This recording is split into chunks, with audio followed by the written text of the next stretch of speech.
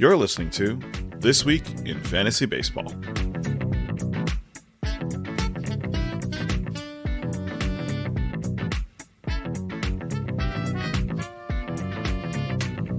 Hello everyone and welcome to This Week in Fantasy Baseball. I'm Lee Keller, joined by John Kuh. On today's show, we will run through the injury notes and roster moves, talk about the most significant player performances from this past week, and later on we'll be joined by Pitcher List writer Ben Pernick to talk about his weekly buy and sell articles. Before we get into the show, we want to apologize for not putting out an episode last week. It's the first time that John and I missed a week of the show since we began, and that was because I had to pick my wife up from the airport, who was in the UK for 5 weeks, and John had a bad case of food poisoning. So, John, how are you feeling since then? Well, I'm glad to say that the food poisoning's gone, but I'm still sick to my stomach because my Twins somehow just can't win any more games. Yeah, it looks like we're about to get swept by the Astros. I'm hoping that's not the case. But, yeah, we lost 3 out of 4 at home against the Rangers. And then it's just like, oh, by the way, now we're going to go on a really tough road trip to Houston. So, yeah, everything's going great in my baseball world. And as I mentioned on Twitter this past week, I did lose in my home league playoffs. So, everything's really coming up Millhouse. Yeah, I'm also doing so poorly in my home league. It's just not a good season. I said this before, but last year I won in my home league, and I would have traded 2 really bad years to win last year. So I don't mind at all, but it's a rough year for both of us in our home leagues. But I'm glad you're feeling better from the food poisoning. That had to be horrible. So I'm glad you don't have to deal with that anymore. And hopefully the Twins get better just so you're not too sick to your stomach. My Mets, doing all right. No complaints there. But before we get into the rest of it, I'd like to remind all of you that you could follow our podcast on Twitter at ThisWeekPL, and you could send us your questions, comments, and concerns to our email at thisweekplpod@gmail.com. If you want us to talk about a certain player, review a trade that you made, or anything else fantasy related, be sure to write us an email or send us a tweet. Lastly, make sure that you subscribe to or follow the podcast on whatever streaming platform that you listen to your podcasts on. We're on all of them: Apple Podcasts, Spotify, Stitcher, and more. So make sure you go and do that. And please leave a 5-star review if you enjoy the show, because it helps us out a lot. Now, moving into the injury notes and roster moves from this week, and a little bit of last week as well. We mixed both of them in. So to start things off, Fernando Tatis Jr. of the Padres was suspended for 80 games for violating Major League Baseball's performance-enhancing drug policy. This was definitely surprising when the news broke. Tatis was in the middle of a minor league rehab assignment to soon join the Padres, and then this news broke. The suspension will cover the remainder of the 2022 season and will continue for 32 games into the start of the 2023 campaign, making him ineligible for postseason play. You can freely drop him in redraft leagues. John, what do you have to say about Tatis? This is crazy, to be honest. Yeah, it's kind of nuts considering how young he is, right? And he just signed a massive contract with the Padres. And you have to remember, the reason why he was out this season was because he was injured on a motorcycle. Like, this guy has the worst luck or just makes really bad decisions that hamper his future value. A big part of the story about his contract, too, was that a good chunk of it ended up going to guys that had, given him lump sums of money early in his career, things like that. It just sucks to see from a young player. And there was an interesting interview. I don't know if you saw it. It was on the K-Rod broadcast. Basically, A-Rod was talking about how his life was affected by his suspension, and how Tatis is just going to have to carry this for the rest of his career. Baseball is a sport where a lot of people end up forgiving people for, things that they did. Obviously, we guys have Robbie Cano, who, was also suspended for PEDs and things like that. But it's just going to be something that's going to be an asterisk on Tatis's career. And, you hope that it doesn't affect for the rest of his, hopefully long career. It just sucks to see for him and for the Padres, to be honest. Yeah, for sure. I mean, this is going to stick with Tatis forever. And he is someone who could have a promising Hall of Fame career. And now with this, it's just unlikely that he gets in, considering Bonds and Clemens didn't even get in. So pretty insane. All of his card values dropped drastically as well. So if you're a collector of Tatis Jr. cards, not looking good for your bank account. But man, Fernando Tatis Suspended for 80 games, violating Major League Baseball's performance-enhancing drug policy. You hate to see it. Once again, you can drop him in redraft leagues. He will not be playing for the remainder of the season. Next, we move on to Walker Buehler of the Dodgers, who underwent his second Tommy John surgery on August 23rd. It is season-ending, and he most likely won't pitch for the majority of 2023 as well, so big oof for Buehler, but hopefully he can recover from the surgery and be A-OK moving forward.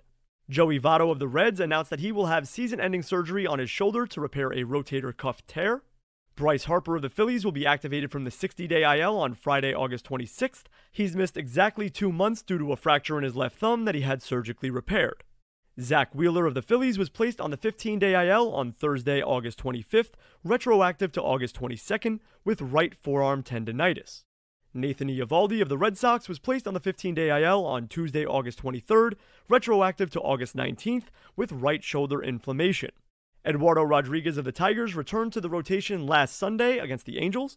He landed on the IL on May 22nd due to a ribcage issue, and then missed a significant amount of time due to an off-field personal matter, but he's back now.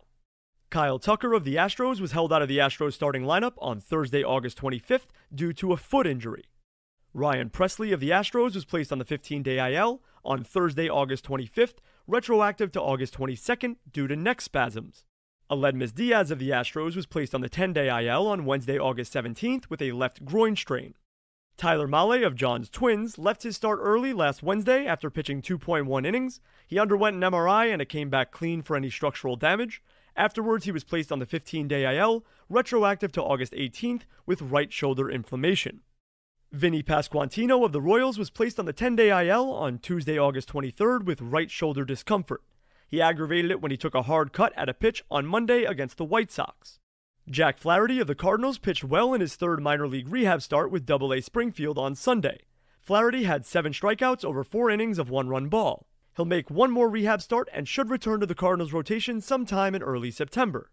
Also, expect Nolan Arenado of the Cardinals to be put on the paternity list tomorrow since he and his wife Laura are expecting their first child. Congratulations, Nolan.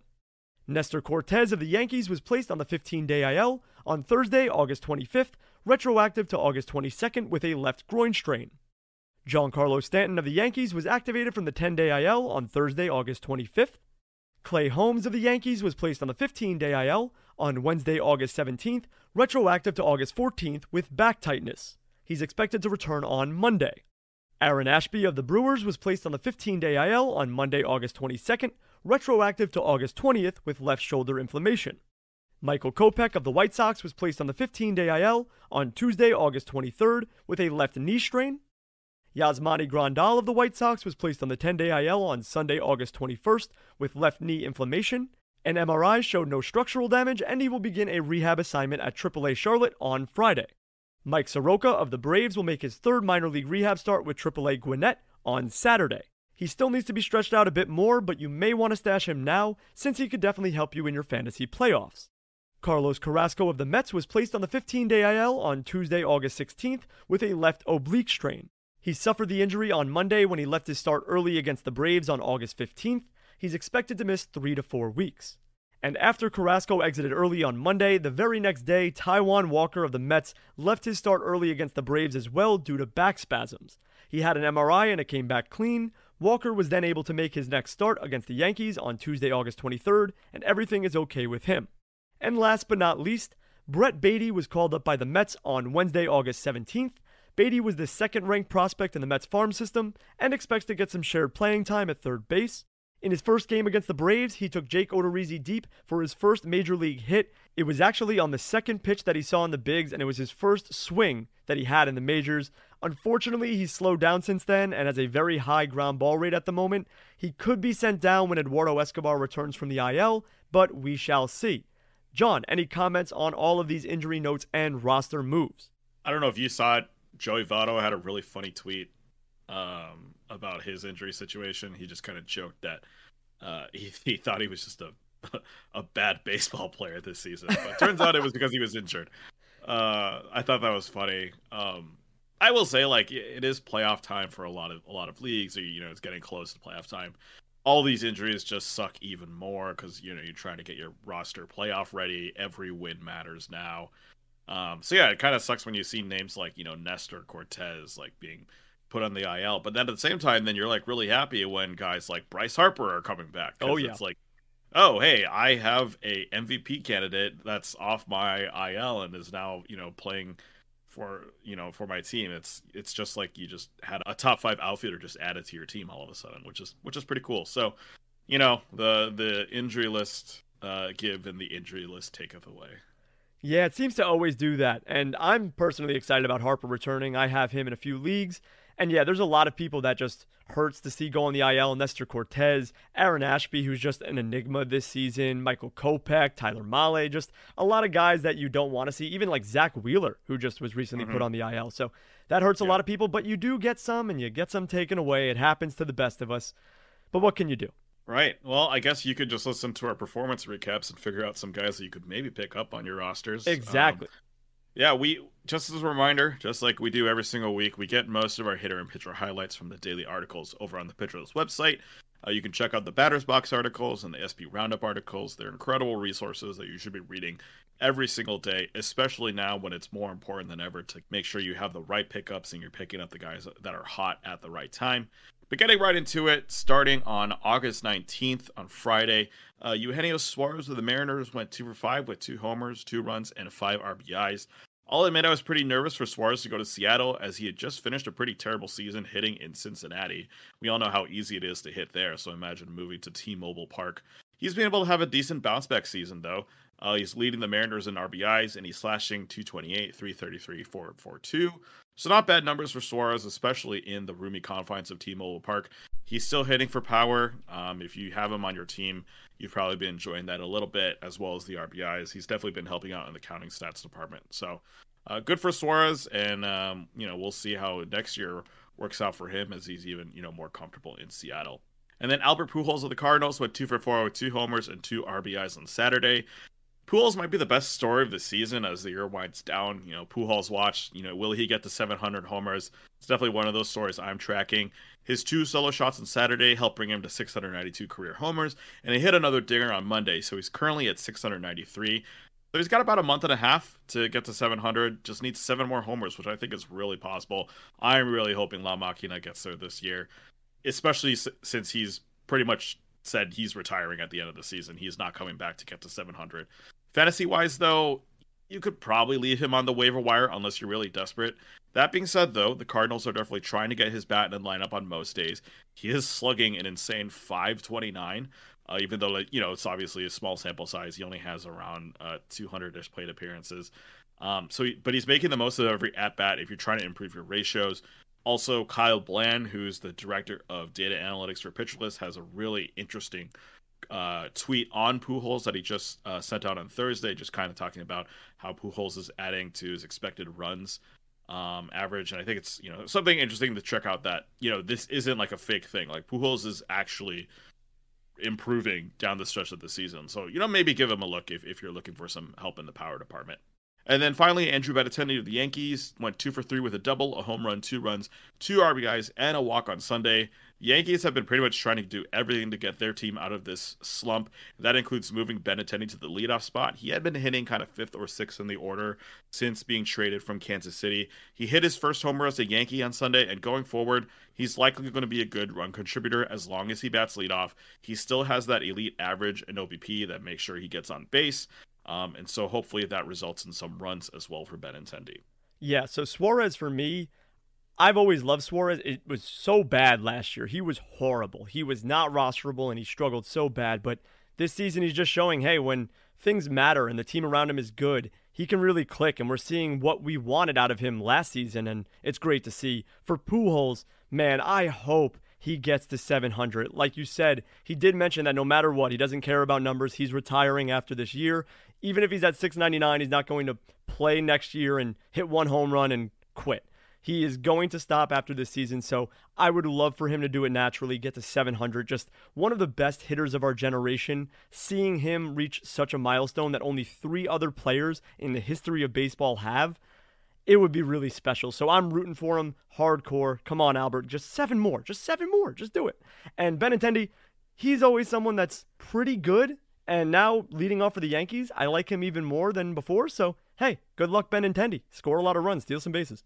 Yeah, I just think that over a month and a half, Pujols has to be able to hit 7 homers, right? Right? I Like feel that way he's too. got to get there. He has 15 on the year, I believe, so he does have to kind of basically hit 50% more of his homers in the next month and a half. But I feel like the Cardinals are just going to do whatever they can to make sure that he's able to do that. So I mean, uh, look at the home run derby when Pujols needed to go berserk in the final 1 minute of extra time in the slug out. He did it. He went berserk. So, hey, I'm hoping that Pujols can be berserk again and pull this off because it would be so cool. Just imagine how good for baseball that would be. It would be incredible yeah, to watch. yes, for Especially sure. because there's no home run race right now. It's Aaron Judge at like 48 and then Yeah, Kyle Schwarber at 35. It's just not even right. close. So give us some excitement, Pujols. We need it. Yeah, and speaking of home runs, a little shout out to my baseball trivia crew on the Pitcher List Discord. Eugenio Suarez actually has the most home runs in baseball since 2018. I Um, believe it. Yeah. yeah, he did have that, those two really crazy seasons, 2018 and 2019. But yeah, he has the power, and he's still showing it off this year. So good for Suarez. Moving on to pitchers, starting with Matt Manning of the Tigers on Friday. He had 7 innings, 1 earned run, 3 hits, 1 walk, and 6 strikeouts against the Angels. I would say just go pick up Matt Manning now. I say that as a guy who's probably planning to drop him tomorrow, but it's for streaming purposes and in the playoffs. Don't at me. He's had 5 starts since coming back in August, with 3 of those being absolute gems. Of course, I'll pump the brakes and say that his other 2 starts were duds. He's not going to be your staff ace that you randomly find on the August waiver wire, but he's going to be a solid contributor down the stretch. He's got Seattle and the Royals next, 2 kind of softest matchups. I'd say rely on this guy, and when he inevitably has a bad matchup, don't feel bad about dropping him. Spencer Strider of Atlanta went 6 innings, 1 earned run, 3 hits, 2 walks, and 9 strikeouts against the Astros on Saturday. Strider has been a really fun story this entire season. I've enjoyed following it. There's a lot of Lord of the Rings memes. There's obviously the mustache that we've talked about ad nauseum. He also has some tight pants rivaling Robbie Ray. So really all the fun stories about Strider. But those stories are stuck because, most importantly, Strider's actually been a pretty good pitcher. He quieted the Houston bats on Sunday. He's getting plenty of whiffs with the four-seamer and slider combination. He's been fun. I really look forward to seeing this young kind of Atlanta pitching core. You've got Max Fried, who's been, lights out this season. Obviously, Kyle Wright's kind of coming to his zone. You've got Strider, who's also really solid. So, yeah, Atlanta has a really fun pitching staff. And obviously, we talked about Soroka also coming back. So, who knows what that rotation is going to look like down the stretch, and if they make it to the playoffs. And then early next year, too. That'll be really fun to follow. And then Justin Steele, the Cubs, went 6 innings with 0 earned runs, 2 hits, 1 walk, and 9 strikeouts against the Brewers. He's slowly gone from a streaming pick to a solid contributor to strikeout extraordinaire in a matter of weeks. Probably because his opponents have been pretty terrible. He's faced the Nationals, he's faced the Giants, the Brewers here who've been slumping. I'd say take advantage of those matchups. If your stuff is nasty like Justin Steele's was on Sunday, that slider was really nice. It'll work against the bad teams. It'll also work against teams like the Brewers. Just remember, they are in the middle of a division race, even though the Cardinals are kind of running away with it right now. I would say keep starting Steele if you have him, or try to pick him up. He's still available in the majority of leagues on Yahoo and ESPN. Yeah, all of these guys are nasty. Matt Manning, I definitely agree with you. Go and pick him up now. He's been super good since returning. The other 2 starts that he had weren't too great, but all of the other ones were dominant. And if he can just give you one of those during your playoff stretch, that's a big win. So Matt Manning looks really good right now. Me and Spencer Strider, we have a little bit of a gripe after he pitched against the Mets, stunk, and then made a comment that, oh, we're getting lucky hits. I don't Yeah. like Strider so much right now. I do think he's doing really well in fantasy, and that's all that matters. It's all about the numbers. It's not about my Yep. personal opinion on him, but Mm-hmm. don't say those comments, Strider. Be a little bit more humble and just say, hey, they got to me, and I'll get them next time. That'll do you better. And then Justin Steele, my God, where did this guy come from? He's, like you said, turned into a strikeout extraordinaire. He's been dominant. He's been really good. Yeah. If he's out there for any of you, go and grab him because he's been phenomenal, and I'm sure the Cubs have a pretty good schedule ahead of them. So, yeah, let Steele rip. Yeah, there was actually some fun tweets after that Strider comment about oh no, the Mets are actually getting the right calls. It was kind of funny. He was just kind of in a bad mood. So Yeah, I would be in a bad mood too when you know that all eyes are on you because it's you versus DeGrom and it's on the main stage and it's a big Right. matchup. It's important. And then you stunk. You stunk. You were bad. And I would be agitated too, but he just went about it the wrong way. Yeah. But moving on to Monday, August 22nd, we go to the Batter's Box article through Nick and Thin from Mark Stubinger. We start off with Randy Arozarena of the Rays. He went 2 for 3 with a homer, a run, an RBI, and a walk. Last year, I was huge on Arozarena. He was coming off that ridiculous playoff run that he went on, and his price was inflated the following season, but it didn't matter to me. Arozarena managed to have a 2020 season last year, exactly on the dot, too. 20 home runs, 20 stolen bases. Nothing more. But he wasn't playing every day, and like always, the Rays were just frustrating. I don't like rostering any Rays players because I never feel like they are confidently in their role, so I kind of avoided him this season, and it was a mistake. Randy now has 17 home runs and 23 stolen bases this year with 52 runs and 66 RBI. He's managed to cut his strikeout rate over 3 percentage points this season, down to 24.5%, which is exactly what you want to see from him.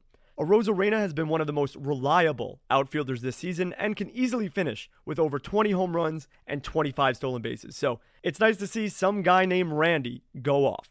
Next, we have Jose Abreu of the White Sox, who went 3 for 3 with 2 runs and 2 walks. Abreu was perfect at the dish on Monday, reaching base all 5 times that he was up. If you look up consistency in the dictionary, you'll actually see a picture of Jose Abreu's face just plastered onto there. Every year, he just churns out 30 home runs and 100 RBI. This season, he might fall a bit short of that, but regardless, Abreu has been fantastic. He ranks above the 90th percentile in average exit velocity, max exit velocity, hard hit percentage, xWOBA, x-batting average, and x-slugging. Jose has a 311, 388, 464 slash line and doesn't look like he's slowing down anytime soon. Yeah, both of these guys are kind of just guys, like they do the work, they come in every single day. You don't take them off your starting lineup, but they're not flashy, like Arozarena might have like a 2-steal game here, or he might have a home run steal game, or Abreu might have a homer for 2 RBI or something like that. And you're just kind of like, yeah, I was expecting that, right? Like that's kind of what I wanted out of these guys. Then you look at their end of the season performance, like, oh, they were actually like pretty solid. I know with Abreu, like I've been frustrated with him this entire season because I was expecting him to perform like a top 3 first baseman. And he's more, like a top 6, top 7 guy. And that play is still in fantasy. You're okay with a top 6 first baseman. Yeah, he's not putting up lights out numbers, but he's, like you said, just Mr. Consistent. Yeah, that's a good point. Both of these guys aren't the flashiest of players, and you could probably say, what do you mean 20 homers and 25 stolen bases isn't that flashy? It's just one of those guys where you draft him and you expect that and you get that. And that's what you get out of Arozarena and Abreu, where you draft them in maybe the 5th, 6th round, 4th, 6th range. I don't know, somewhere around there, depends on your league size. But you get exactly what you get from that spot. Like, there's no downside and there's no real upside. You just know what you're going to get out of these guys. And sometimes you need that if you take a little bit more risks in the first few rounds. Yep. Moving on to pitchers from Monday, we have the SP Roundup article, Noah Constrictor by Nick Pollock.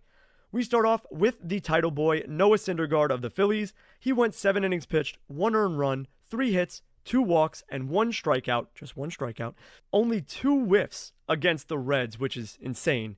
If you know me, which some of you should after listening to us for 20 episodes, then I've probably said this before, but I am one of the biggest Noah Syndergaard fans out there. I've got quite possibly the largest Noah Syndergaard card collection in the world. I wish he was still with the Mets. However, he's not, and he's with the Phillies now, which is a humongous sigh. But against the Reds, he had a fantastic start, but only 1 strikeout. That's not the typical Thor that we've known, but it's definitely what we've seen out of him this season. He went from budding ace to now Toby, who relies too much on BABIP. Syndergaard has a great schedule coming up, so you're not dropping him, but that delicious strikeout upside that we once craved with Noah has seemed to dissipate, so not great out of the strikeout camp for Syndergaard. Then we have Jordan Montgomery of the Cardinals, who went 9 innings pitched, no earned runs, 1 hit, no walks, and 7 strikeouts against the Cubs. It was Monty's first career complete game, first career shutout, and first career Maddox, which if you don't know what a Maddox is, it's a complete game shutout thrown with under 100 pitches. He's allowed only 1 earned run in 4 starts with the Cardinals so far. Montgomery's sinker is returning a 30% CSW, he's increased his 4-seam usage, and he's scaled the changeup and curveball usage to just 33%. He's been extremely reliable this season, and it sure looks like the Yankees messed up by shipping Monty to St. Louis. As we mentioned before, the Yankees were supposed to get Pablo Lopez in a trade, which is why they moved Montgomery, but this is looking real stupid right now.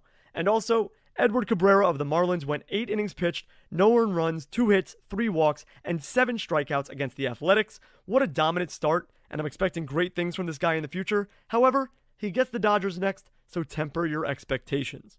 Yeah, I'm just kind of thinking back to a couple weeks ago when we talked to Nate Schwartz about his article on Cardinals pitchers. Right.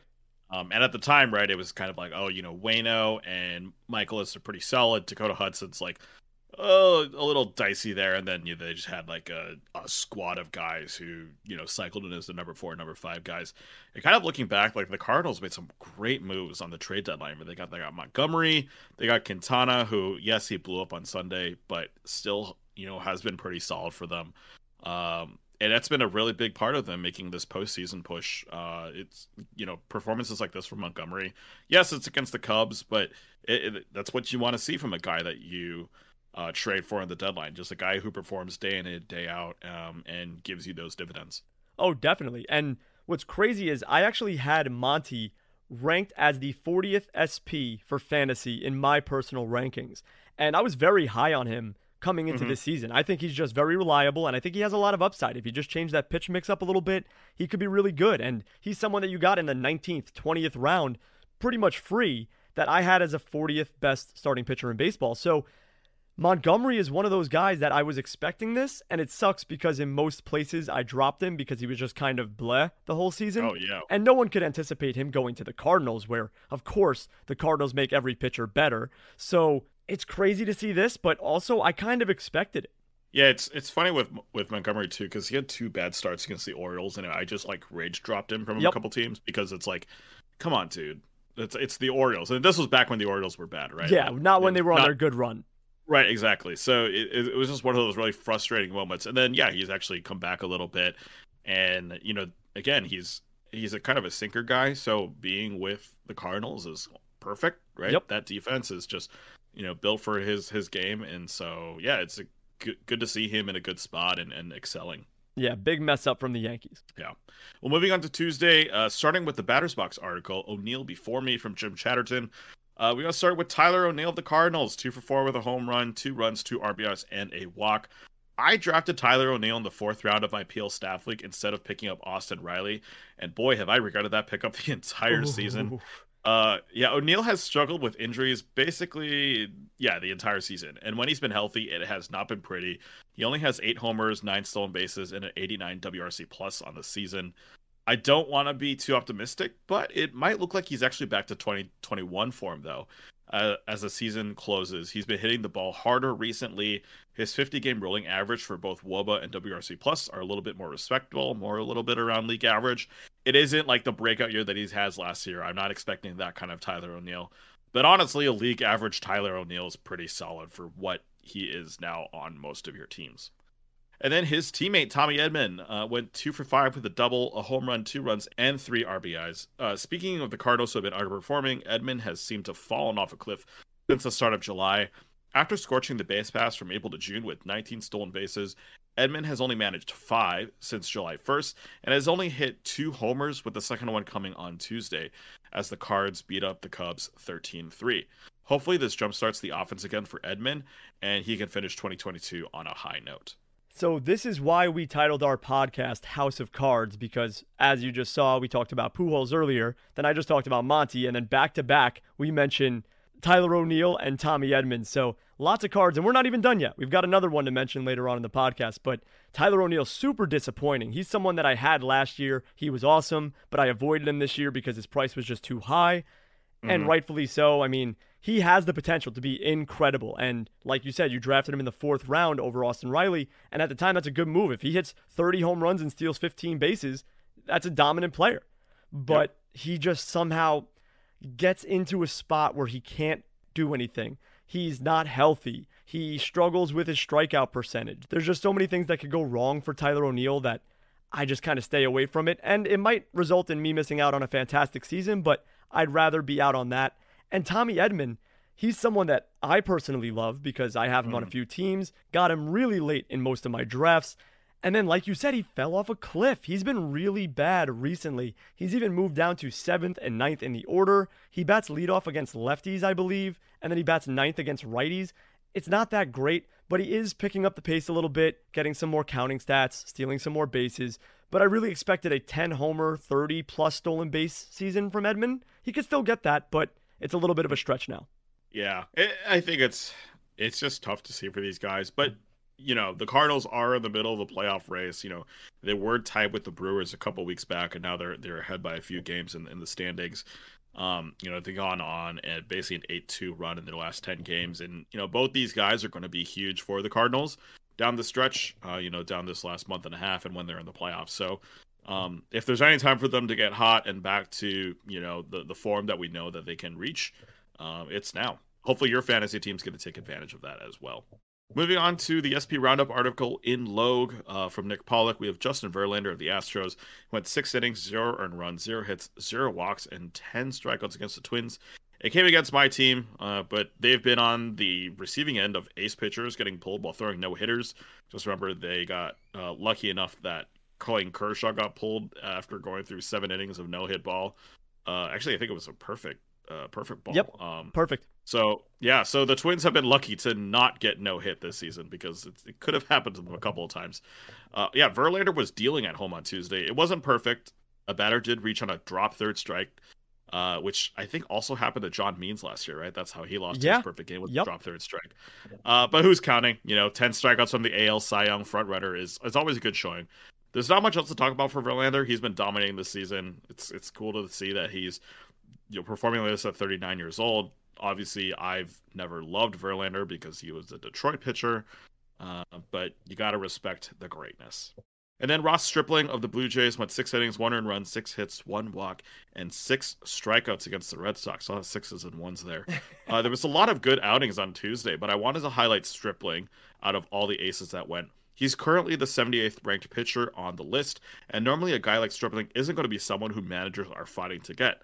He has had a string of pretty solid outings dating back to July, and for a guy that's still available in over half of Yahoo leagues and 80% of ESPN leagues, Stripling will be a strong, reliable arm at the back of your playoff rotation as the season winds down.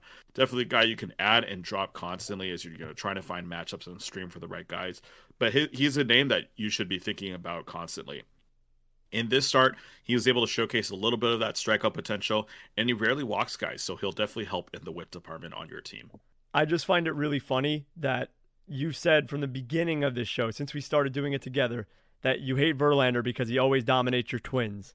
Yeah, and I know. Here we are again with Verlander dominating your Twins. It's just always funny because I always remember you saying that, and then when I see it, it's just like actually funny. It's a tale as old as time, man. Just Verlander is just one of those guys who, I don't know what it's like to, kind of hate a. Oh, okay. I'll say this. Like, I have understand these rivalries in like football, college football specifically, where you love to hate another team or things like that. For baseball, it's like rare that those types of intense rivalries like truly exist. You've got Yankees, Red Sox, maybe Dodgers, Giants, things like that. Subway Series, then, Yankees, Mets, of course. Subway Series. Yeah, exactly. But for me, it's like Verlander. Public enemy number 1, Verlander. Yeah, exactly. Yeah, he's haunted me my entire, basically adult life watching baseball. So. That's great. Moving on to Wednesday, August 24th, we've got the Batter's Box article, I've Got Friends in Low Places by Dave Swan. We start off with the title boy, Nathaniel Lowe of the Rangers. He went 3 for 6 with a triple, a homer, 3 runs, and 5 RBI. Lowe was just a double short of the cycle in this 16-run massacre that the Rangers instilled on the Rockies. He's had an incredible season so far, batting .295 with 20 home runs, 20 doubles, 58 runs, and 62 RBI. Lowe has had a better approach at the plate this year, swinging more in the zone with a 74.5% Z-swing, which is up 8%, and as a result, he's making more contact with an 86.3% zone contact rate. He'll be a popular sleeper at first base in drafts next season if these improvements stick. And then we have Jose Ramirez of the Guardians, who went 3 for 3 with 2 home runs, 2 runs, 3 RBI, and a walk. I feel like we haven't spoken about Ramirez in a while, but the best third baseman in the game continues to impress. Jose currently has 48 walks to 51 strikeouts, which is just insane. His slash line this season is .285, .355, .551 with 25 home runs, 14 stolen bases, 69 runs, and 103 RBI. Not much more to say about a guy who should get drafted within the first 5 picks every single season. Yeah, kind of the interesting thing about Nathaniel Lowe is he started out the season incredibly slow. Because I know a lot of guys were taking stabs at him in the draft because he had a really good year last year for a little bit. And yeah, this year he started off pretty slow. I know he was available on a lot of waiver wires. But yeah, he's picked it up, which is obviously good to see from the young player. And he's only going to get better. The Rangers have no reason to move him off first base. And I think he'll be, a really good pick next year if you're able to get him. And if you basically stick with him as he, continues to figure out batting early in the season. Yeah, he's really young too, so he has a lot of time to improve. But please, can you go back to Nate Lowe? I don't know, I don't like Nathaniel. It's too long to type out. Just Nate. Keep it short and sweet to Nate. It is a little bit of a mouthful. Yeah, just a little bit. Moving on to pitchers. From the SP Roundup article, Massachusetts Bellow from Nick Pollock. We have Kyle Wright of the Braves, who went 7 innings pitched, no earned runs, 2 hits, 1 walk, and 8 strikeouts against the Pirates. He only threw 73 pitches and got through 7 innings, which is pretty crazy. He had a 36% CSW as well. After his last start, we were worried about Wright because his velocity was down quite a bit. Well, in this start, his velocity was up nearly 1.5 ticks. He's been sitting 94.5 miles per hour all season, and in this start, we saw him sitting 96 miles per hour. If he can keep this velocity up alongside his great breaking balls, Wright is an ace in the making. This is exactly the kind of start that you want to see against the lowly Pirates, and I hope to see more good starts like this moving forward. Next, we have George Kirby of the Mariners, who went 7 innings pitched, 1 earned run, 8 hits, no walks, and 9 strikeouts against the Nationals. Kirby actually set a record for most consecutive strikes to start a game. He threw 24 straight strikes to make MLB history by passing Joe Musgrove, who threw 21 consecutive strikes. Kirby's fastball is legit, and it really showed in this start. For the season, he has a 3.32 ERA, a 1.20 whip, and 102 strikeouts in 97.2 innings pitched. He gets the Tigers next, where he should expectedly feast. And what the heck? Cole Irvin of the Athletics posted a 7-inning, no earned run, 3 hits, no walk, 11 strikeout performance against the Marlins. 11 strikeouts. Who is this guy? What a night for Irvin. That's just, wow. Yeah, apparently guys were trading for the wrong Athletics pitchers. We should have been trading for Cole Irvin. Yeah, Montas who? Yeah, exactly. And the funny thing about George Kirby was that, he threw 24 straight strikes, but also gave up 3 straight singles in the first inning. Thankfully, it didn't come back to bite him, but it's just one of those funny things where it's he threw 24 straight strikes, but some of them are for hits. And it's one of those really funny stats, in my opinion. It's great, but there's also a not so great story behind it. Yeah, it's not the greatest record. It's hey, you threw 24 straight strikes, but what if each of those strikes were home runs? You gave up 24 straight home runs, but they were all strikes. It really doesn't matter, but it's still cool. He did throw 24 straight strikes, and that's a record nonetheless. Right. Exactly. I could throw 24 straight strikes. They just all get sent straight out of the park. Oh, yeah. 500 feet out of the stadium, no doubt. Yeah, exactly. O'Neal Cruz is crushing it for 130 miles per hour. Yeah, which is also crazy that on Wednesday, O'Neal Cruz hit a single that broke the StatCast record, being 122.4 miles per hour. That's insane. Yeah. That passed Stanton's home run of 122.2.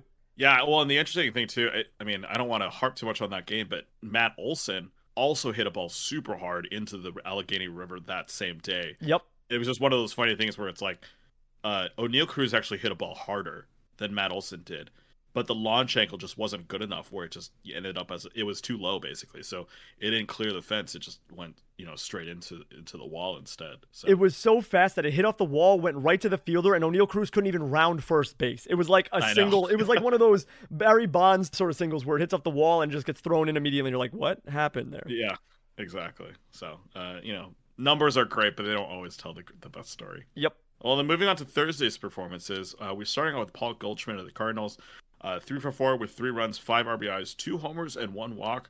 I swear, we're not just highlighting Cardinals hitters this week. They've just been on a tear. They're just that good. They look like a team that's ready for October baseball, and you love to see it, unless, of course, you're a Cubs fan. Goldie had 208 mile-an-hour dingers, on Thursday, cementing his status as a front runner for the NL MVP. It's kind of funny because Arenado is kind of the other name in that race, along with Austin Riley. So, good for the Cardinals. They've got 2 MVP candidates on their team. It's hard to not like Goldschmidt's odds to finish out on top this year, as he leads the league, not just the National League, but major leagues in general, in average OBP. He's second in slugging, and he's third in runs, homers, and RBI. So He's got the ratios and the counting stats to boot. And then Mitch Haniger of the Mariners went 2 for 4 with a run, 3 RBIs, and a home run. Since coming back from a high ankle sprain at the beginning of August, Haniger has been an integral part of Seattle's lineup and is keeping them firmly entrenched in the 3rd wildcard spot in the AL. Before Thursday's game, he was slashing .302, .371, .460 this month, and now has 13 runs, 4 home runs, and 10 RBIs through 74 plate appearances, which, if we were wildly conjecturing, equates to about a full season performance of 104 runs, 32 homers, and 8 RBI. He's still available in about 16% of your leagues, so go snatch him up if he's somehow available on your wire. Obviously, we're not saying that Haniger would have gone for 30 homers this year, but he's hitting like it right now. And so he's definitely a good pickup if, you play DFS, as I usually switch to once my fantasy season is over. But yeah, if he's still somehow available, I'd say go pick him up. I love Mitch Haniger. I root for him every single time that he's healthy and in the lineup. He's someone that last year was a big reason why I won my fantasy championships in multiple leagues. He had a crazy final week in my playoffs where he hit like 4 home runs and had 6 RBI or something like that. So big fan of Mitch Haniger. It's great to see him back on the field, healthy and dominating. He's someone that does heat up towards the end of the season. So definitely grab him if he's available. And Paul Goldschmidt, just unbelievable. Can't really say much more about him. Just what a season. And Nolan Arenado can't win the MVP over him if he's taking breaks off to have kids. What are you doing? Paul Goldschmidt's running away with this. Yeah, baseball's more important. Yeah, what are you doing having a child, you crazy person? Yeah, time that a little bit better next time. Yeah, off season. Yeah, well, moving on to pitchers, we want to start off with Drew Rasmussen of the Rays. He went 5.1 innings with 6 hits, 1 earned run, 1 walk, and 9 strikeouts against the Angels. I'll admit, I forgot about Rasmussen a lot this season because the leagues I personally care about are all quality start leagues. I do play a couple that are like wins or points leagues, but I generally just like quality start guys. For a guy who gets you good ratios and good strikeout numbers, but only has 5 quality starts on the season and 22 appearances, it's hard to rationalize trying to trade for him in those types of leagues when you get someone else who has just as good ratios, but also gets to go deep in games. It was actually a little surprising that the Rays let him pitch in the 6th. He was already at 85 pitches. Rasmussen is still top 30 among starters in ERA and WHIP, so you're happy with the ratios. I'm just going to be more curious in how the Rays use him next year. We saw the same story with Shane McClanahan last year when the Rays kind of pulled him after 5 innings in a lot of games. I'm wondering if they're shaping up for Rasmussen to be kind of the same kind of guy next year, or they're more willing to let him go 6. He has been, going further in games recently, so good to see. I just want to see what the Rays do with him next year. And then, of course, Jacob deGrom of the Mets, 6 innings, 3 hits, 1 earned run, 1 walk, 9 strikeouts against the Rockies. You thought we weren't going to talk about deGrom? We're going to talk about deGrom. Just another dominant night from the best pitcher in baseball. The only blip was a homer he gave up to Ryan McMahon in the 6th on an inside fastball. McMahon just basically turned on one inside. It's pretty impressive. He kind of just golfed it up there. So, kind of unfortunate, but it is what it is. He finished the night with 17 whiffs, with his slider alone accounting for 12 of those. Here's also a fun fact. deGrom currently has the highest average fastball velocity among starters in the majors. Sure, it's only 5 starts, and he's only thrown a little under 200 of them, so small sample size, yada, yada, yada. But that's still pretty impressive from a guy who, is basically coming back from an injury. I legitimately can't wait to see this man pitch in the playoffs. And then also a shout out to Aaron Nola of the Phillies. He had a complete game shutout, 9 innings, 5 hits, 11 strikeouts against the Reds. If you follow Leo Morgenstern, who was on our podcast a couple weeks ago, he also writes for PL, you would have learned that Nola is also the first Phillies pitcher this year to pitch a shutout. He's also the only pitcher in the majors with a shutout each year the past 3 years. So congratulations, Nola. It's good to see that you finally have a renaissance season after the absolute dud that you provided for a lot of fantasy teams last year. That's wild, actually. That's a really cool fact on Nola. I am surprised that Sandy Alcantara doesn't have 3 straight, but I'm guessing he has 2 straight this year, last year. So maybe just missing 1 year.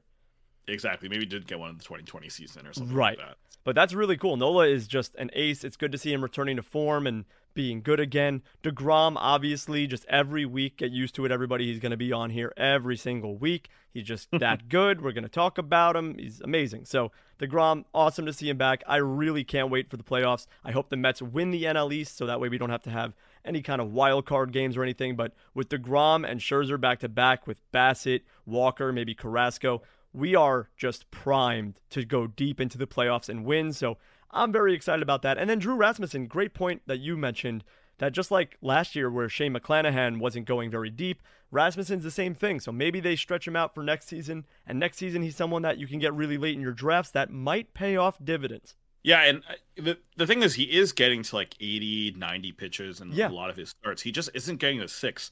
And I think like as you kind of get more experience on just like how to, maybe save pitches earlier in a game, like maybe don't always go for the strikeouts. Maybe just try to get a guy to ground out or something like that. Obviously it's easier said than done, but he's going to have more game experience. He knows he's going to learn how to go longer in games. And I think that's just going to be a skill that you can only learn by pitching in the majors. I completely agree. But now we will take a quick break, and when we come back, we'll be joined by Pitcher List writer Ben Pernick to talk about the waiver wire and guys that you should pick up. Stay tuned. And we're back, and we're joined by Pitcher List writer Ben Pernick. Ben writes the weekly buy-sell article that comes out every Thursday on Pitcher List. It's one of the more helpful tools on the website if you're looking for who to pick up over the weekend. But Ben, welcome to the show. How are you doing? I'm doing great. Thanks so much for having me on. Yeah, glad to have you on. For those of our listeners who don't know who you are, could you just introduce yourself, kind of what you do for Pitch List, and maybe your baseball background as well? Sure. Well, I've been playing fantasy baseball since, I think, 2002. I remember it was the year that Einar Diaz had the really bad year. And I've been with Nick and Pitcher List from the very beginning, back when it was like 5 people. Oh, awesome. One of the OGs. And I think I really just found my groove with this buy and sell because I'm, of course, just always crazy with the waiver wire all the time in my own league. So I figured, why not do something to help everyone else out, try to navigate that whole mess. Mm-hmm. Yeah, and I'm kind of curious with buy sell because there's obviously a ton of leagues, different types of leagues out there that do different types of waivers. Kind of the leagues that you like to do. What's kind of the waiver style for those leagues? It really does vary a pretty good deal.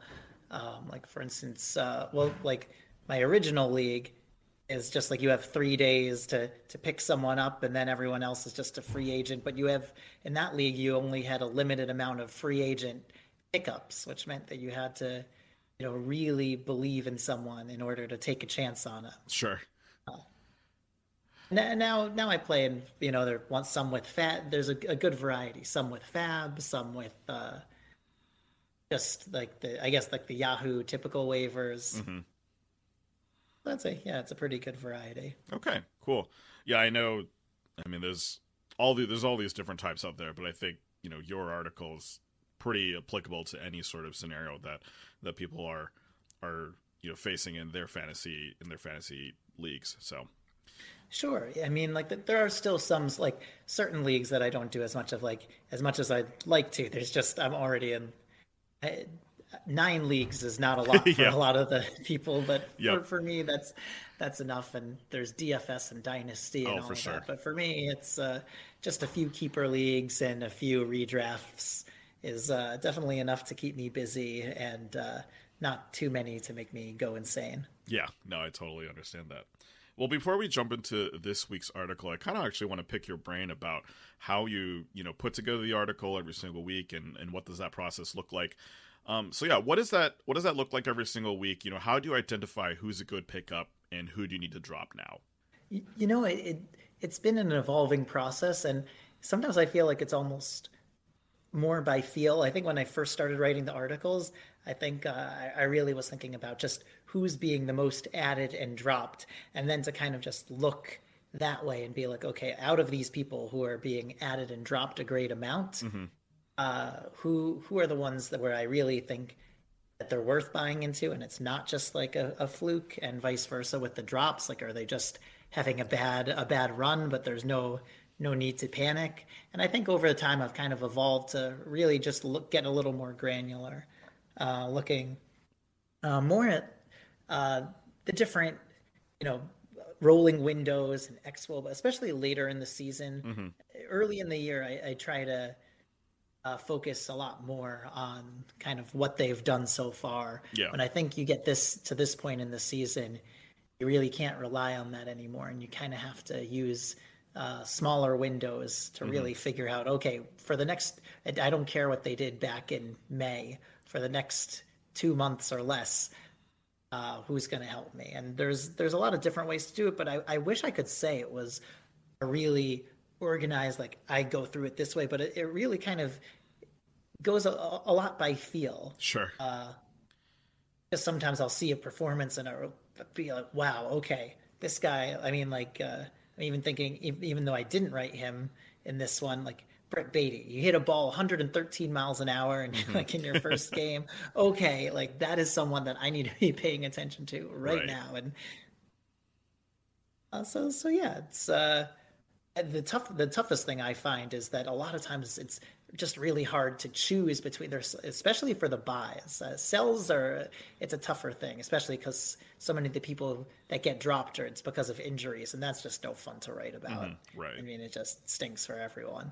But for the buys, a lot of times I'm like, should I write about this guy or this guy? Because I'd go crazy if I tried to include them all. But sometimes it's nowadays I try to make it more something that's more useful for people. Like if there's someone that people don't realize yet is actually really good. Like last week when I wrote about like Vinny Pasquantino, I feel like a lot of people still hadn't picked him up, and I'm like looking at all the underlying stats, being like, he is already breaking out, kind of like Alejandro Kirk earlier in the year, where it's just like it's gonna happen, and you just you want to be the first one. Yeah, and you mentioned XWOB was one of the stats that you look at. What other stats do you kind of try to lean on when it comes to finding those gems?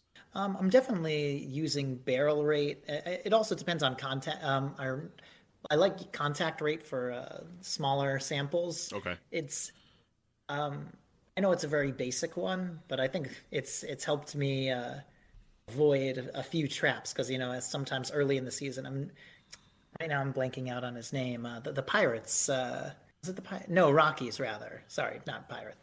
Okay, well, but anyway, this guy that just burst onto the scene with a couple homers, and everyone's like, "Oh, what do you think about him? What do you think about him?" And and I looked at it and it's like, wow, his contact rate is like really bad, and if someone has a couple homers in their debut, but they're not walking at all, and they're chasing everything and they're swinging at everything, I'm like, this probably isn't going to last. I mean, it kind of reminds me of Christopher Morel earlier in the year, where like he had the power and the speed, and and I remember someone when I wrote about him saying, no, I think you should get him. Someone pointed out in the comments, his zone contact rate really isn't good. I'm like, I think I kind of overlooked that. And then sure enough, even though he had the power and speed for a while, it kind of came back to get him. So I think I lean on max. It really depends on the size of the sample, but I would say that, but in really, really small samples, max exit velocity is something that like right away tells you, okay, this player has talent. Yeah. Not so much if they have a low max exit velocity, it means they don't have talent, but someone like Beatty or someone who just like hits 112 miles an hour in their first game, it's like, okay, if they can do that and they can hit for contact, watch out. I mean, I think of Oscar Gonzalez in that sense too. If he can just start lifting the ball, that's also a potential breakout. Right. Yeah, I know I jumped on the Morel train probably like a week after he had broken out, and then it was just, oh, this is painful, and then dropped him about a week as well because it just wasn't pretty. I got panned in one league. There's the newest league I joined where there's lots of trash talking, and I I was frustrated and I traded Barrios for Morel. Oh no! Which, granted, was a terrible trade. I mean, but now it looks less terrible. Right, It's true. pretty bad though. Yeah. I feel like everyone's entitled to one just like awful trade because you're just so frustrated with a player. Oh, completely. Yeah. Yeah, well, but anyway, I think it's a lot of it depends. I think a lot about stabilization rates, and I think in those smaller samples, I really want to see the per pitch metrics, contact rate, chase rate stabilize sooner. So I still care about barrels. I think barrels are really important, but it does take a little more time. And if someone has a really high barrel rate, I'm like, that's great, but I expect it to regress. Sometimes someone just sees the ball really well for a week and then peters out. Mm-hmm. Yeah. Well, we're getting to crunch time in a lot of leagues. I mean, it's middle of the August. A lot of playoffs are coming up in head-to-heads, and roto leagues are kind of wrapping up their seasons as well. How do you think strategy changes at this time of year when it comes to pickups? I know, of course, for pitchers, and of course, I'm mostly focusing on hitters, but I think for hitters too, to a lesser extent, you do want to think about matchups. Mm-hmm. Sometimes you need to also just accept someone you're picking up might just beat a stream. Like someone was asking me today, like if they should drop Ryan McMahon for Beatty in a 10-team OBP, and I was like, yeah, I think you should do it. And it's not to say that I fully believe that Beatty is going to be a stud. But what he already showed in like his first game is he has the potential to be impact, and McMahon is kind of fungible. Mm-hmm. You can always in a 10-team OBP, you could maybe you get a hot streak with Beatty, then maybe you drop him and pick up someone else. But I think if you see that you have a player and they're going to be on the road at Colorado and they hit the ball, lots of fly balls, you really want to weigh that a lot more heavily than you would if they had that same matchup in May or April. Right. You might not even care about it so much back then, but now every matchup does matter more. Mm-hmm. And I think also, like I mentioned before, those rolling windows, if you see a player who had been struggling for a long time is now just getting really hot, you kind of need to throw out the stuff, especially if it's a player that has established a certain talent level before. You kind of need to throw out some of, not completely, I mean, keep it in mind, but you really need to focus on what are they doing lately? Because I think of Max Muncy, for example. He's been terrible for so much of the year. Yeah. But they always said, well, it's because of his health. He's clearly not healthy. And he got a little time off, and now he's back, and he's mashing. And you're just like, well, I guess he's healthy. So kind of have to forget about all of that and at least take a chance on him, because if he was really unhealthy, he probably wouldn't be hitting like this. Right, exactly. I think it's kind of insane. You point out in your article that in August he has a 1352 OPS, which he's like, that's just insane. That's, Hall of Fame level right there, 3-time MVP sort of level there. Obviously it's just, 2 weeks of performance, but that's kind of what you need to latch onto in the playoffs, right? Those guys who are getting hot. Yeah, and especially if it's someone who's established that they can do this, that they've done it in the past, and they just haven't been doing it this year. Mm-hmm. I think right now, of course, there's lots of rookies in the game, and that's, the shiny toy. Mm-hmm. Everyone's jumping from shiny toy to shiny toy. Yep. But that being said, there are a lot of players who are like, well, maybe this player can help me. And I don't think it's a terrible thing to kind of bounce between them. But I think if you really believe in a player, you don't want to give up on him just because he has a couple 0-for-4 games. Unless they've really showed something in there, like they're suddenly striking out at everything and their contact rate's way down, then maybe there's something's wrong. But otherwise, I think you just have to know, based on a lot of the advanced stats, if there's really a sign that something's wrong, or if it's just your players going through a slump, and you'll regret cutting them another week from now. Right. Well, moving on to rookies, one of the guys you highlighted was Vaughn Grissom, who has had a pretty solid week in his first week in the majors. 2 homers and the stolen base in his first 25 at bats. What do you like in his profile that makes him worth picking up right now? I think one thing that I just really like is I think he's managed to keep his contact rate still pretty low. I think I do have a bias towards younger players. If someone's, and I mean, we saw just earlier this year on the same team. I think if someone is 21 and they're able to succeed right out of the gate, you know that they have a certain talent level, Right. and it's different than if it's a 24 or 25-year-old who had good stats in the minors coming up.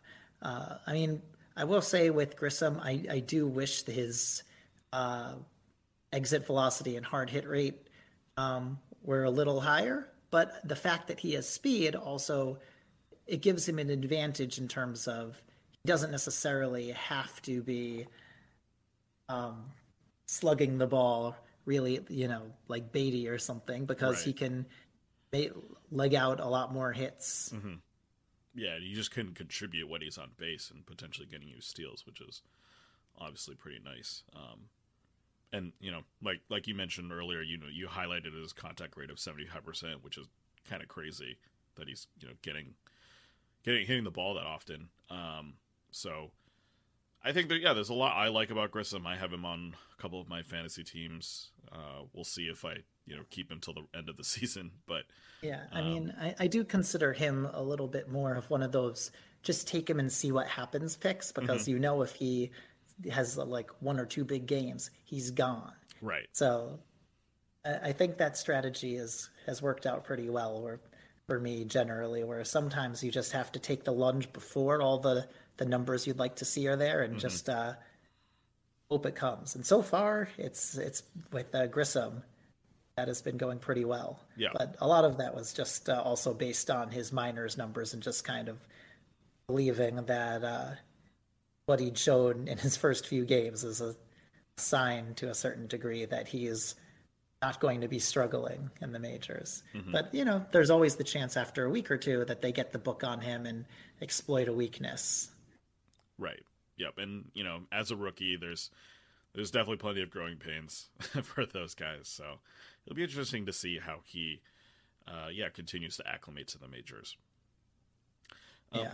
A lot of the pickups, obviously, and we talk about this, are motivated by recent success, right? You mentioned looking at rolling charts, understanding how they've been performing in the last month, last 2 months, the last few weeks.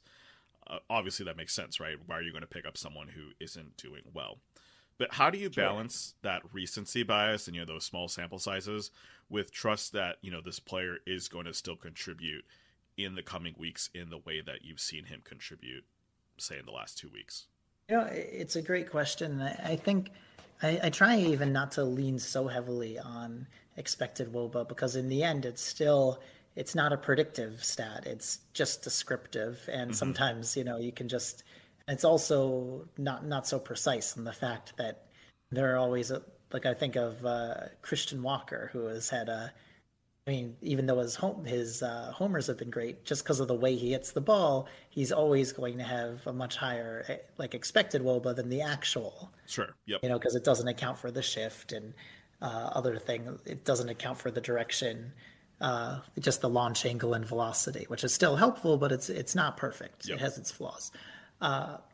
So I think for me, it really, there's a lot of things when I'm looking at a player. There's a lot of things that I'm kind of weighing simultaneously, so it's hard to bake it into a single. And I think from playing fantasy, you do just generally get a better feel of, okay, now I'm going to be focusing more on this particular stat. And I think for me, an example is Christian Arroyo, who I wrote about as a buy last week, where in his case, the performance didn't look that good yet. But I said, wow, he has a really good exit velocity. His barrel rate is looking really good. But this year, he suddenly has a really good contact rate. And that's, last year he was quietly pretty good, at least for a backup kind of utility role player. But with that contact rate so much lower, he really could be special. So I kind of went in before, when he just had his first little hot streak. And then, of course, after he seemed to cool off, I'm like, I'm tempted to drop him, but I'm like, you know what? He's still. And then of course he went 3 for 5. Yeah. But I'm glad that I resisted the temptation to drop him. I think you don't want to lean so heavily on expected WOBA, but you just kind of want to look at the general trends. How much are they? If they were facing a really good pitcher and they struck out a few times, obviously not to panic about it. In a way, I think you almost want to get a little more granular, kind of like people tend to overreact to everything early in the season, and in the middle, people start to forget. But now, I think a lot of teams also, just generally speaking, the waiver wire, so many teams start thinking about football that I know, like I was able to get a lot of my targets to pick up. In one of my leagues, I'm basically in dollar days because I overspent on players earlier, and I got a lot of the guys I wanted that I assumed would be taken. I think you just kind of have to figure out like what are you prioritizing, and I think barrels are probably the thing that's most important to me because just if you have a really high barrel rate, you're probably going to hit home runs and just have really great contact. And I'm thinking of like Michael Massey in Kansas City as a player who, has like no homers and has a really high barrel rate, and be like, okay, you know what? I think even though it's Kansas City, like that's going to matter.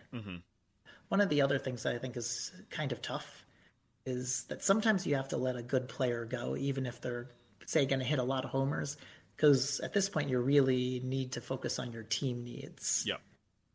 And that's something early in the season you really have no idea how it's going to go. But now you have to look not just at like where you are in the standings, but also like how close you are to the other teams, how realistically assess how many points can I get from, leaning more into stolen bases or another category. Because maybe you're so far from the next team in stolen bases that even if you got like a John Birdie, it's going to move you up like a point at most, where you're a lot closer in your power categories. Then even though I think John Birdie should be owned in all like 10 team leagues, maybe you're not the team that should take John Birdie. You should go for someone else. Yeah.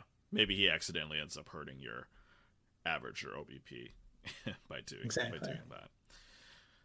Cool. Well, one thing I personally really enjoy about your articles are all the puns that you throw in there. So many puns. Yeah. I'm just curious, how do you come up with all of these? Well, I've always just loved puns, and I think I drives my wife crazy because she's Israeli, so she doesn't always understand the wordplay. Sure. Yep. But it still makes me happy. But I think just sometimes it's just really easy. I mean, like Lars Nootbaar, like everyone can have a field day just playing around with a name like that. Oh yeah. And I'm really glad that I find that he's actually fantasy relevant now. Yeah. Which, but it's hard to say. I just for me it's part of the fun. I mean, I love baseball, but I've always loved performing comedy, and I like to put some of that comedy into my writing too. Yeah. So sometimes it comes easily, and sometimes I either just have to spend some time thinking of it, or I just decide to go for a completely different angle. Keep people on their toes a little bit. Yeah. I definitely appreciate them. They're always fun little tidbits. I know Nick appreciates them. Oh, for sure. I like to think that I was an influence on his punnery.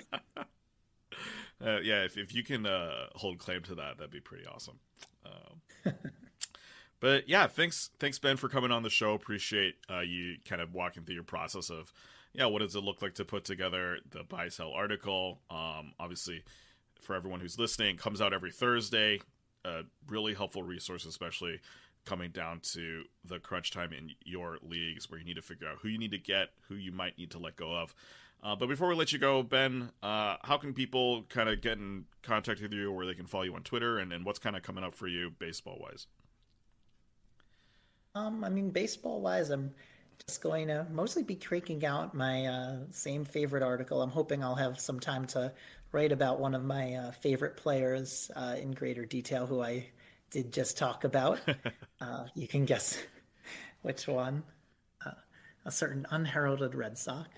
But aside from that, I love making jokes and things like that on Twitter. That's Benjamin Pernick on Twitter, and that's really it.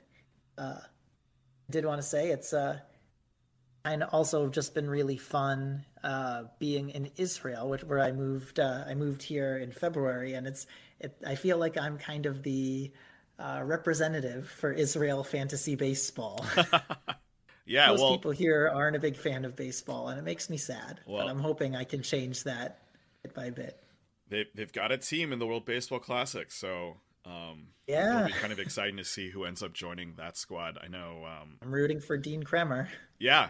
Adam Sloat had a really interesting article come out today about who might join these teams, and I think he had some interesting names on the Israeli team, just because it's the requirements to get on the Israeli team are pretty low, or requirements to get real on any World Baseball team is pretty low. So it could be fun to see who ends up on that squad. For sure. Yeah. All right. Well, thanks again, Ben. Appreciate you coming on the show. Thanks so much for having me. Now, let's talk about the streamers for the weekend. John, who's on the docket this week? Yeah, we got some interesting names lined up for you. Starting on Saturday, we've got Koei Arihara of the Rangers. He's got 1% roster at Yahoo and ESPN, so he's definitely available in your leagues. He goes against Detroit. I personally might be a little shell-shocked by how effectively Arihara carved up the Twins on Sunday with 6 shutout innings and 3 strikeouts. Is he the best play on Saturday? I'm not sure. He's going to be available in your leagues. He's going to be going up against a Detroit team that has more or less given up on the season. There was a hilarious GIF a couple weeks ago of Baez just giving up on a pitch that went middle for like the third called strike in a game. I was just like, that is the definition of a team that's given up, when you just don't swing at a middle pitch, Yeah. So yeah, take advantage of the matchups when you can. And then on Sunday, we've got Nick Lodolo of the Reds. He's 26% rostered in Yahoo, 11% rostered on ESPN. He goes against the Nats. He's had a pretty up and down season this year. Injuries robbed him of half the season, and his performances have showcased the prospect pedigree, but also kind of the rookiness of Lodolo. He does have really good strikeout potential, though, and against basically a quad A squad known as the Washington Nationals, he'll have a good chance to post his best start of the season. And then finally on Monday, this is really one of those days that I think you shouldn't stream, and for good reason. Your options are essentially limited to JT Brubaker, Dylan Bundy, Brian Bello, who, yes, had a good start, but is about to go up against the Twins, and then 2 guys that I have never heard of in Javier Assad and Justin Nicolino. Yes, those are Major League pitchers. No, I have no idea who they are. Yikes. Yeah, just sit back and relax and try to enjoy your Monday instead of starting off your week regretting any pickups that you might make. I couldn't agree more. Just don't stream on Monday. Don't do it. We always suggest people and we throw out names out there, but just don't do it on Monday. This is a horrible list. And then Nick Lodolo is my favorite of the bunch. He obviously just had a pretty decent start last time out. Got rocked a little bit later on in the game, but had a pretty good showing. And yeah, he's been really up and down this season with some really good performances and then some really bad showings. So Lodolo's been up and down, but I like him a lot against the Nationals. I like anybody against the Nationals. If you told me JT Brubaker was against the Nationals, I'd be like, yeah, go stream him. Sure, whatever. Right. Exactly. And then Arihara, he could be good. I don't really know how good it's going to be, but once again, the Detroit Tigers are miserable. So you might as well capitalize on that.